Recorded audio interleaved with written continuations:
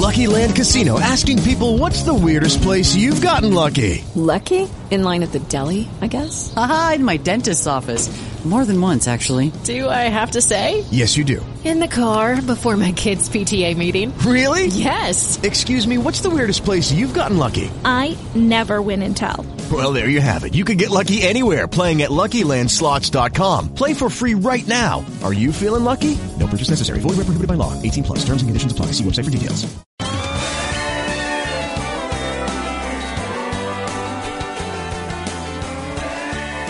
Welcome back to hour number 2 of Jim Strader Outdoors. If you're just joining the broadcast, we're talking about some of the sweeping changes and proposed changes to Kentucky's deer seasons. I'm calling it Deer Jihad because it stands to change the landscape of deer hunting the way we know it. And I have 2 gentlemen in the studio with me. One of them is Mark Nethery. Mark is past president of the League of Kentucky Sportsmen. Also have Bob Edwards. He is a board member of the Kentuckiana chapter of Safari Club International. He's also the 3rd District President of the League of Kentucky Sportsmen. Both of them, however, are here to speak for themselves, not necessarily in speaking for their organizations. Let me put it to you that way. Clear enough, fellas? Yes, sir. All right. I want to talk about what I consider one of the most onerous things that they're poised to do. And I want to speak as a concerned 38-year veteran of outdoor radio and someone who cares very passionately about the deer herd, and I care just as passionately about people's right to hunt and choose what type of weapon they want to hunt. However, I want to give you a quote. I have a little paper that's on my refrigerator in my home, and it's a quote by Theodore Roosevelt. That quote from Theodore Roosevelt says, "The wildlife and its habitat cannot speak. Therefore, we must and we will." There is, through the Wildlife Committee, and I'm being told by insiders at Fish and Wildlife, a vote getting ready to happen at the next commission meeting here shortly to expand the crossbow season all the way across archery season. If you're just joining me, number one, I want to get something clear. I hunt with a crossbow. I will fight for people's right to hunt with a crossbow, but I'm not on board with some of the sweeping changes and the unintended consequences that'll happen if they initiate this season, and why I'm against it, and I'm going to let these gentlemen explain their side of it. In a nutshell, here's what it boils down to. With regular archery equipment, we have a very low success ratio in comparison to anything else you want to talk about, muzzleloader, gun, and crossbow. If we allow the hunting of bucks and velvet, if they run this concurrent with regular archery, which opens September 1st, I can promise you they will have made us the number one destination state in America for a season that opens earlier than almost any other state. What are the consequences of that? Several things. Firstly, a lot more bucks are going to hit the ground before they have a chance to breed. That's a huge concern of mine, because anyone that's hunted early September buck deer knows that they're more docile, they're much more easy to pattern, they're in their summer patterns, and they're just easier to kill. Well, when you start hunting them with a crossbow, which shoots like a rifle, I'm not, disputing one thing or another between the weapons. I'm just saying it's a fact. That thing shoots more like a rifle. It's got a trigger. Most of them are equipped with a scope, and it can shoot to much longer yardage accurately for the average person. So it's a little more lethal type of hunting item. Secondarily, I know a lot of you folks out there that listen to me have been impacted by the leasing of lands, the leasing of places where you used to be able to hunt places where you used to be able to hunt small game. You gun hunters, you've lost a lot of places where you used to be able to hunt. Let me pose a question to you. What do you think's going to happen when it becomes a regulation that Kentucky is one of the only states in America where you can hunt velvet bucks with a crossbow? I can tell you what's going to happen. Mississippi, Alabama, Arkansas, Florida, Georgia, all the states that have blown up their deer herds, those folks are going to come here and continue to escalate this leasing of private lands, which is the number one thing almost everyone I talk to is curtailing hunting. You small game hunters, they're not going to want you in there. These out-of-state folks that come here, they don't want you to come in and hunt their deer leases. I'm sure most of you have already had this happen. The trophy buck component in our herd is going to be altered. I already told you what will happen with the deer that are in velvet with all these people coming in to hunt. Right now, there's a period during the pre-rut when crossbows aren't allowed. You know why? That was the agreement that was made when the crossbow season was originally brought on so that the deer could be relaxed for the gun hunters when gun season came on.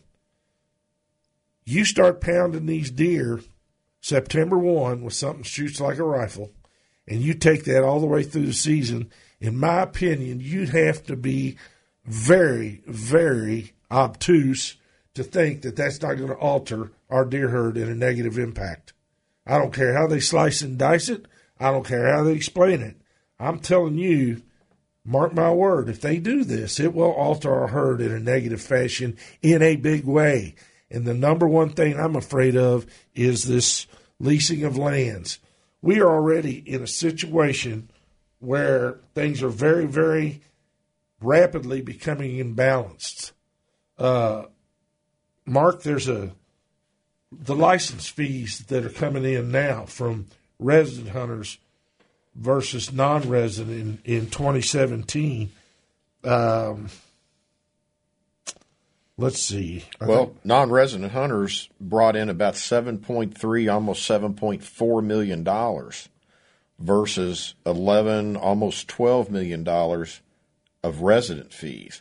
Very, very quickly approaching resident dollars, I think is the point you wanted to get to. It is the point I want to get to, and I don't understand why there's not a concern because, again, the small game hunters are going to rapidly lose places to hunt.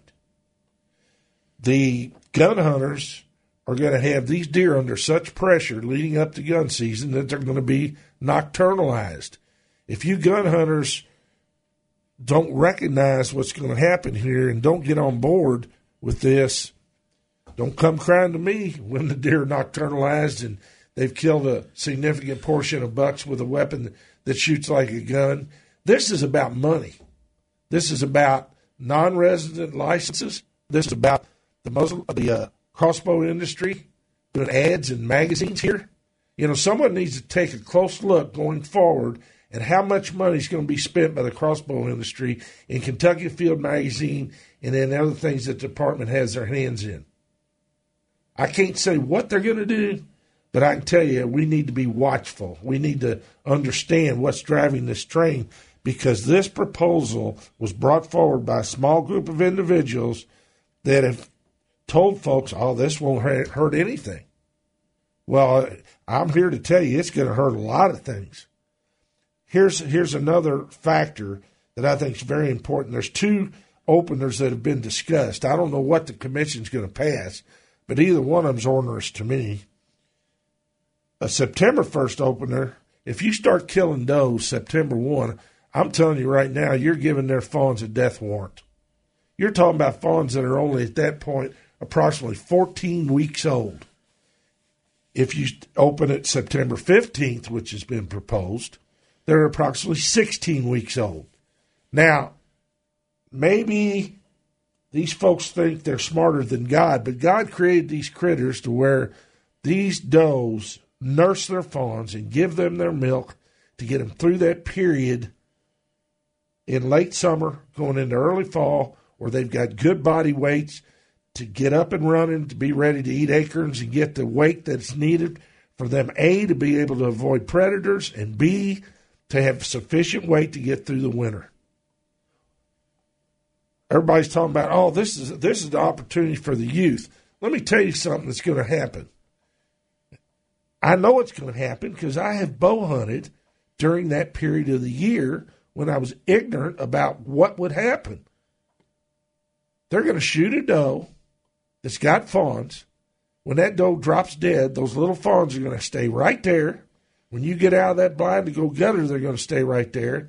They're going to be bleating for their mother, and they are going to be bleeding and searching for mama for another period of days going forward, where they're coyote bait and bobcat bait. Now, if that's a good way to manage deer, then you have to back up and explain it to me in a way that I can accept it. But I can tell you right now, I want you to remember this. I'm telling you, if they do this, our herd's going to slide, and they're actually going to alienate youngsters instead of having them embrace the sport. Gentlemen, do you all have any opinions about that? Jim, I think you're right on point. Not only, you've already hit the out-of-state issue. The number one prize trophy right now in whitetail deer hunting is a velvet buck. And we're one of the only states where you can kill it. And when you have an influx of hunters, which the numbers prove that there's an influx of out-of-state hunters coming in, non-resident hunters coming in, and they can pick up a crossbow and go sit in a tree stand and have the best opportunity in the lower 48 states to take a velvet whitetail buck, it's going to do damage. I can tell you a real-life experience that before all this hit the radar, it didn't really mean anything to me. But I have a friend in Florida who is an avid deer hunter. He's been up several times to my place, and he called me up and he said, "Hey, I'm going through the deer seasons. September 1st, that's the earliest your seasons have ever been, and the best chance for my son and I to kill a velvet buck."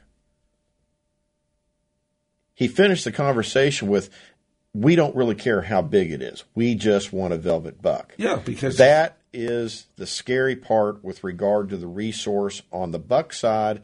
And you'll see I think you will see in a 2 to 3 year period, Kentucky's going to slide out of being a top Boone and Crockett state. Then you've got the secondary resource issue of the young fawns out there, of these deer being taken early. Well, and here's another aspect that's unbelievable because it's an irony. If this escalates non-resident leasing the land and increasing their license sales, those people don't come here to kill does. They come here to kill bucks. They luster after our trophy buck situation here. And we're going to blow it up so people can hunt with a crossbow the entire archery season. I don't get it. I understand people's desire to hunt with a crossbow. Okay? That's fine. That's all well and good. But you better be careful what you ask for, because I can tell you right now, if we do this, you small game hunters, you're not going to be able to find many places to hunt anymore, because these out-of-state boys are going to come in and lease it all up. And I think we need to hold the commission and Gabe Jenkins responsible for promoting this kind of irresponsible situation. I'm just against it. We got to go to break here. We got Ed hanging on. Ed, we'll get to you right after the break. This break is presented by Mossy Oak Properties, Hart Realty. Check them out, MOPHART Realty.com.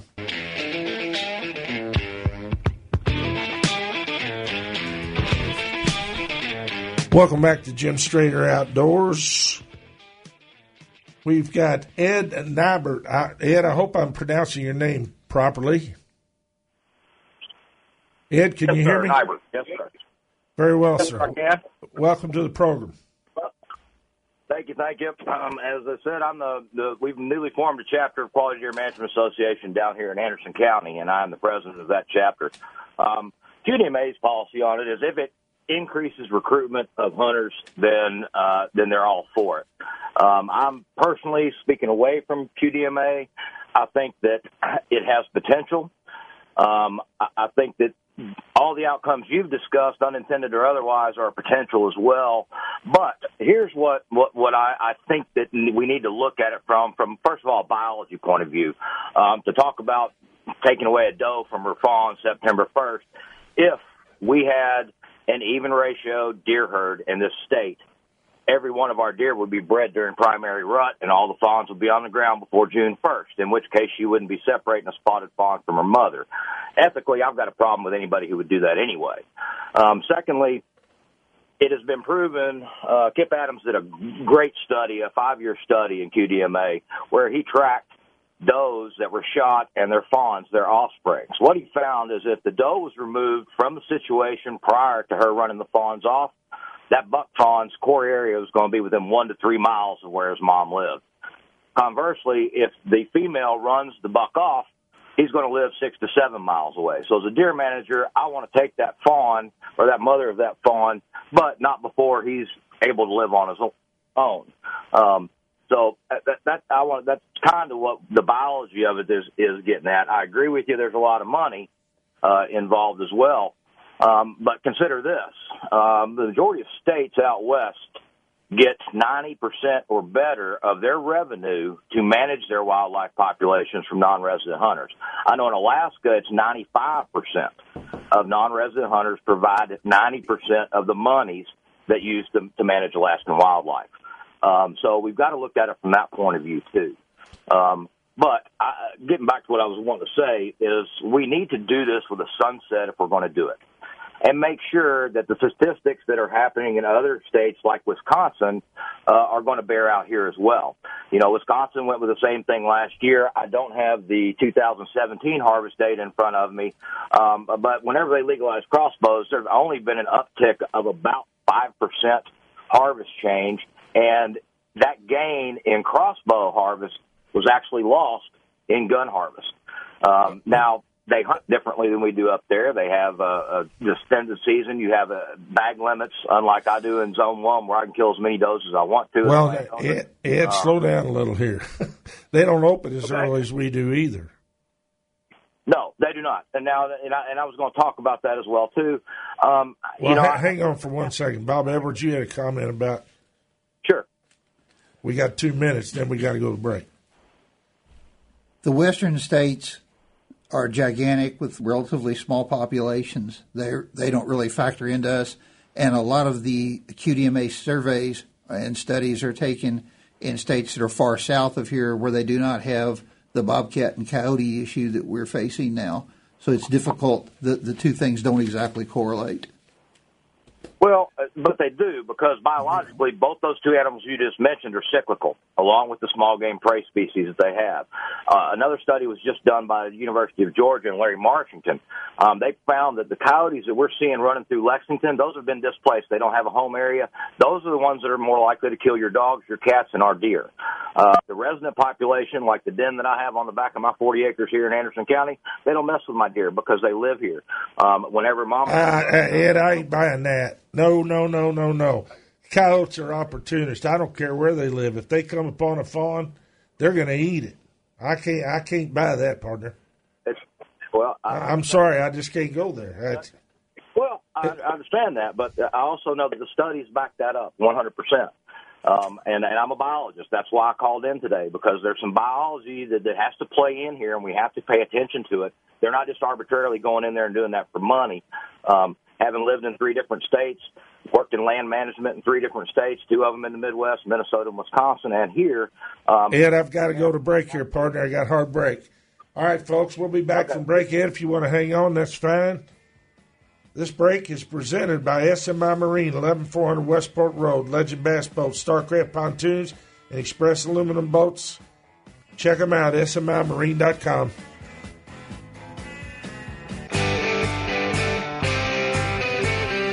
All right, we're back on Jim Strader Outdoors, and we had Ed Nybert on the line.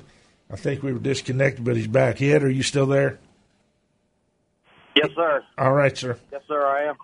Ed, I want to say something, because I'm sure you must be aware of this. If you're not, I'd encourage you to go look at it. Are you aware of the QDMA study about fawn mortality from coyotes? Yes, I am. Well, then how can you sit there and say that coyotes and fawns can be in a symbiotic relationship in a given parcel of ground? I don't understand. I mean, I talked to Brian Murphy about this. Let me finish.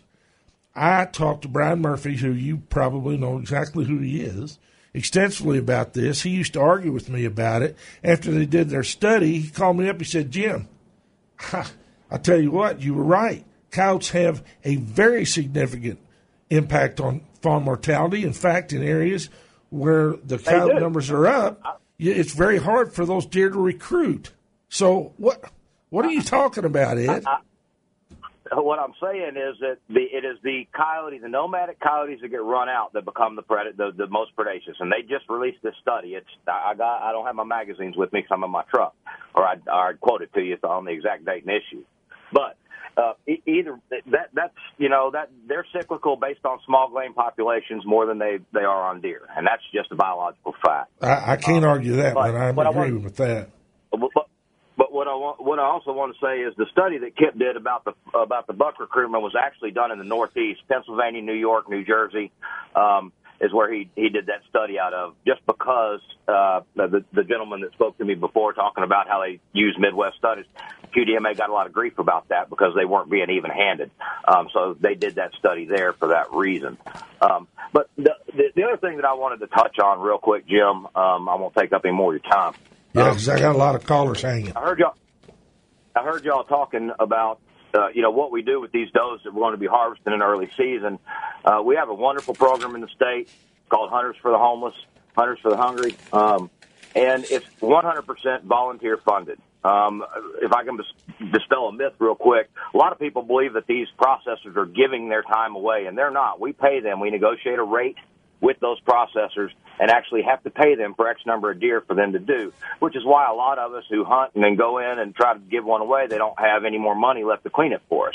So if everybody would pull out a $10 bill and send it to Hunters for the Hungry, we'd have a way to get rid of these animals ethically without having to shoot them for population purposes, which we don't do.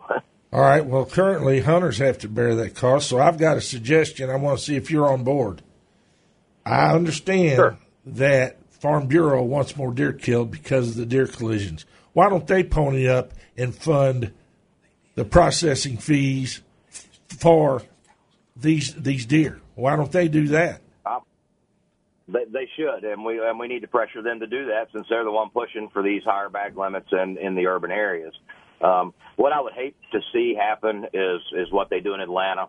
What they're doing in Minneapolis now is to have to hire sharpshooters that come into these neighborhoods at night with silencers, and they shoot the deer, and then there's a crew that comes behind them, throws them in a pickup truck. And then they're dead and hauled away. Amen. Ed, thank you, buddy. I appreciate your comments. Let's go now to Ed Morris, who's calling in. Bob, real quick, you have a comment? Kentucky Farm Bureau. Hey, Ed, hang on for a second. Bob Edwards has a comment. Kentucky Farm Bureau just made a $10,000 donation to Kentucky Hunters for the Hungry. They also are funding all of the electronics, the on-site website services, and so forth. They're one of the largest contributors to that program. Okay. I wasn't aware of that.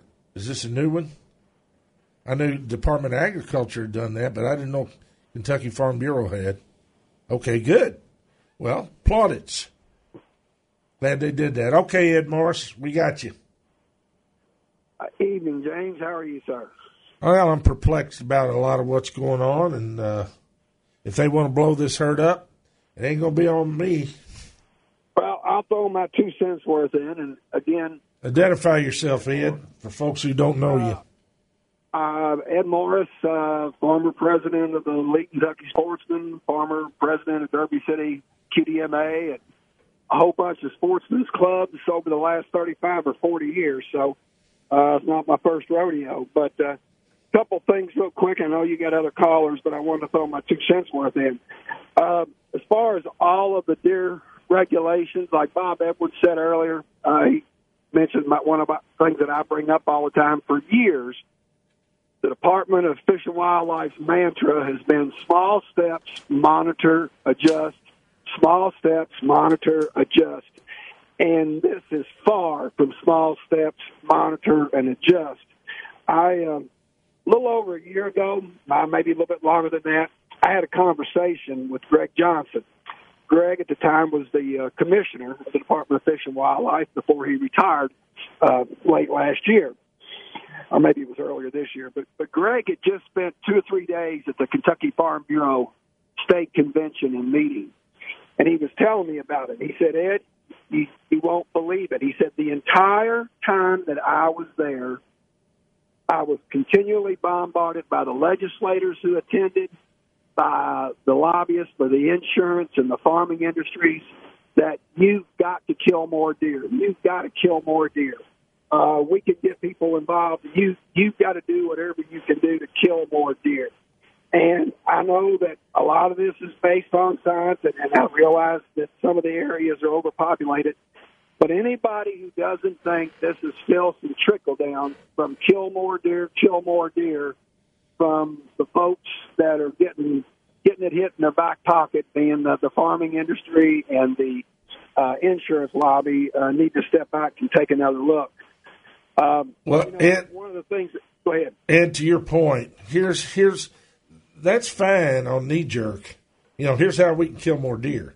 But the fact of the matter is, with some of these measures, you're going to have more out-of-state people come in here, lease up land, less local hunting participation, and these out-of-state people don't come here to kill does. The long-term effect is going to be an irony that's going to hit them square in the face, and none of the local people are going to have anywhere to hunt. The gun hunters are going to be frustrated because the deer are nocturnalized. I mean, it doesn't make sense. Jim, let me tell you one thing. Just this week, I got my new Whitetail Journal magazine. I get all the whitetail magazines, and in particular, the two that I hold in the highest is Quality Whitetails, QDMA, with me being a member and former officer there, and of course I'm speaking for myself, and Whitetail Journal, because they're based on science and biology, and they're not me and Jim and Joe went hunting. They're actually. And in this month's art magazine, there's a big article on killing velvet bucks. And they go through all of it, how it's becoming the new trophy, et cetera, et cetera. And the number one state that they recommended in this national publication, if you want to kill velvet bucks, is go to Kentucky. They open early for bow hunters, and then they mention that Kentucky is considering relaxing crossbow rules. So it's already out there. We're already picked. I mean, we open earlier than any state other than maybe like South Carolina or whatever opens in August. But for the most part, we're as far as a trophy destination. Well, we're the number one state, and we're the only ones that open that early. I'm in a lease as an example down in Metcalfe County. There's 6 of us. One of them's a New York City police officer. One of them's a retired New York City police officer. One of them is a current New Jersey state trooper. One of them's a Major League ball player that lives in Miami. And the other one is me and a friend of mine, Bob Shannonhouse. These guys don't spend $2,000 a year to come to Kentucky and kill does. They don't kill does when they come here. That's right. They drive 10 hours. They drive 10 hours, and we've got almost 700 acres leased up down there.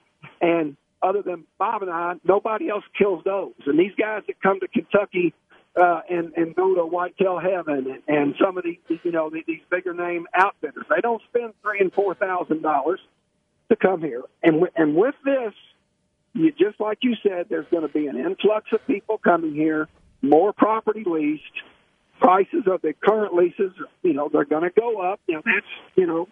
Maybe I'm overreacting, but I don't think so. I've seen what lease prices have done just in the last 2 and 3 years. Breckenridge County, 5 years ago, we paid $10 an acre. Now we pay $24 an acre, and it's going up. We just paid 2% more this year on our Metcalfe County lease. And in the same respect, I go to Kansas and hunt every year, and I don't kill does out there. Like, we let them walk right by us because we didn't go all the way to Kansas. Well, and all this property, they're wanting to kill more does, but part of the effect is a lot of these out-of-staters, if they're leasing this property up, they're not going to kill more does. Absolutely. And less and less resident hunters that would have killed a doe are going to be able to find a place to hunt because the non-residents have leased it up. Yep. Lindsey Thomas had an article in Quality Whitetails, QDMA magazine here about a year ago about hunter retention and about hunters leaving. And the number one reason why people leave hunting is lack of access. Yep. Kentucky Fish and Wildlife last year stated it was their number one problem with returning hunters, not new hunters, but lack of access. And the more these non-residents come in and lease up this property, I mean, you could probably get 50 phone calls tonight, Jim, from people that listen to your show that have lost their leases. Well, because of that. Here's the other thing, Ed. If they expand this crossbow into the pre-rut period, anybody that's hunted deer knows what's going to happen because human nature is such that folks that gun hunt, a lot of them are going to say, hey, I better buy a crossbow and go hunting. Well, that sounds great initially, but they're going to nocturnalize the herd through pressure to where by the time gun season opens, the average gun hunter is not going to see the deer they used to see. There's too many negative things here. What Ed Dybert left out of his comments earlier was in that Wisconsin report that came out where they tracked crossbows separately from compound bows, traditional bows, is, the take only increased last year about 5,000 or 6,000 deer up there. But the headline was, DNR officials concerned about the number of bucks killed prior to the rut, and 52% of the bucks that were killed in Wisconsin since they went to crossbows, which crossbow hunters now kill more deer than compound hunters, which that's just come about in 2 years since they opened it all the way up. 52% of the bucks killed in Wisconsin were killed prior to the rut for the first time ever. Yep. So there's a lot of biology that goes into, especially like you talked about, hunting earlier. And all these people are based on an October 1 opener, not a September 1 opener. I know it. And we're again, going in a trend that's going to be detrimental. So, Ed, I appreciate your insight, and I'm going to give some numbers and places people can go to address their concerns about this before the program is over. So, we'll just see. I hope the people of Kentucky understand, if you're a small game hunter, I promise you're going to have less places to hunt on average, because if they do this, I can promise you, if you're a gun hunter, your deer are going to be more boogered up, more nocturnalized. I can promise you, if you're a gun hunter, you're probably going to be feeling very, very tempted to pick up that crossbow and to utilize it because of fear that your neighbor's going to kill it. But the detrimental effect of all that is killing more bucks before they have a chance to breed. How in the hell can that be good for the herd? Amen on that, sir. All right. Well, I'll get off here, Jim, and I'll let you get to your other callers. Very good. Thanks, Ed. Bye, buddy. I'm going to go to a quick break here. We got Alex hanging on, several others behind him. This break is presented by Mossy Oak Properties, Hart Realty. Paul Thomas is the broker, all kind of vacation cabins, wildlife management properties, and farms. Check him out, MOPHART Realty.com.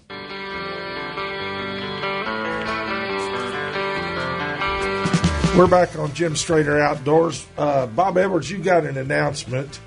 Let's make it brief if we can, because we don't have much time, about a special event that you all have. We have 2 events upcoming. Rachel Kroom, the executive director of the Kentucky Fish and Wildlife Foundation, conducts an annual event, the Annie Oakley Range Day event. This is a program for women who are new to shooting, new to firearms, to come in a very fun, low-pressure environment, learn about the handguns, learn about long guns.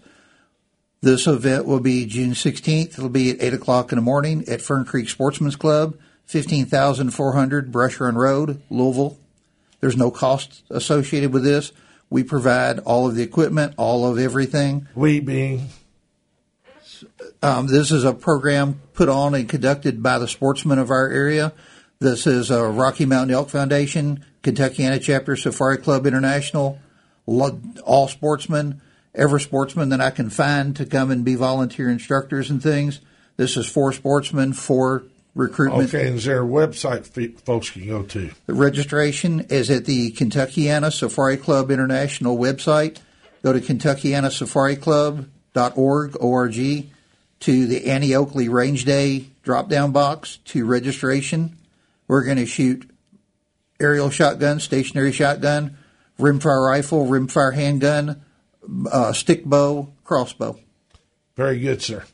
All right, I appreciate that, and we'll post that information up on our webpage. Alex Lee, yes, sir. Are you there? I'm there, Alex. We don't have much time, but I wanted to get you in here. Well, I'm going to quickly tell you this. I share your thoughts on the crossbow season. There is no reason to start this thing that early. There's no reason to start in September. It makes no sense to me, and I just don't understand the thinking of the Department of Fish and Wildlife other than what you have said. Follow the money. Well, Alex, that's kind of a big turnaround for you. I hope that's due to our discussions and some of the information that I think most people didn't have before we started really looking into this and why they were doing it.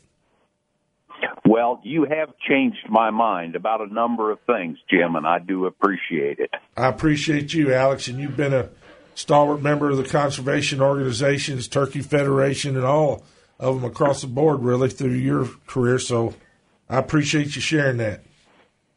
Thank you. Thank you, Alex. All right, folks, here's what you should do if you object to these season changes. There's an LRC in the legislature. It's a Legislative Review Committee. These are members of the legislature that look over regulations like these and decide whether they're the proper thing for the Commonwealth, whether they're for good of the people of the Commonwealth. I'm going to give you their numbers right here, and I will have them posted on our website here at WHAS.com. Those numbers, and again, this is the legislative message line for the LRC, 502-564-8100, 564-8100, or 1-800-372-7181. Mark Nethery, where can they find this on the web? You can go to ky.lrc.gov,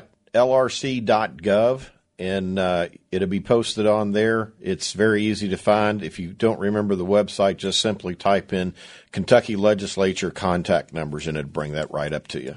Very, very good, sir. Well, I appreciate y'all's participation in the program. I'd also encourage each of you to contact your Department of Fish and Wildlife commissioner in your district. There's 9 of them. We will list their names and numbers as well.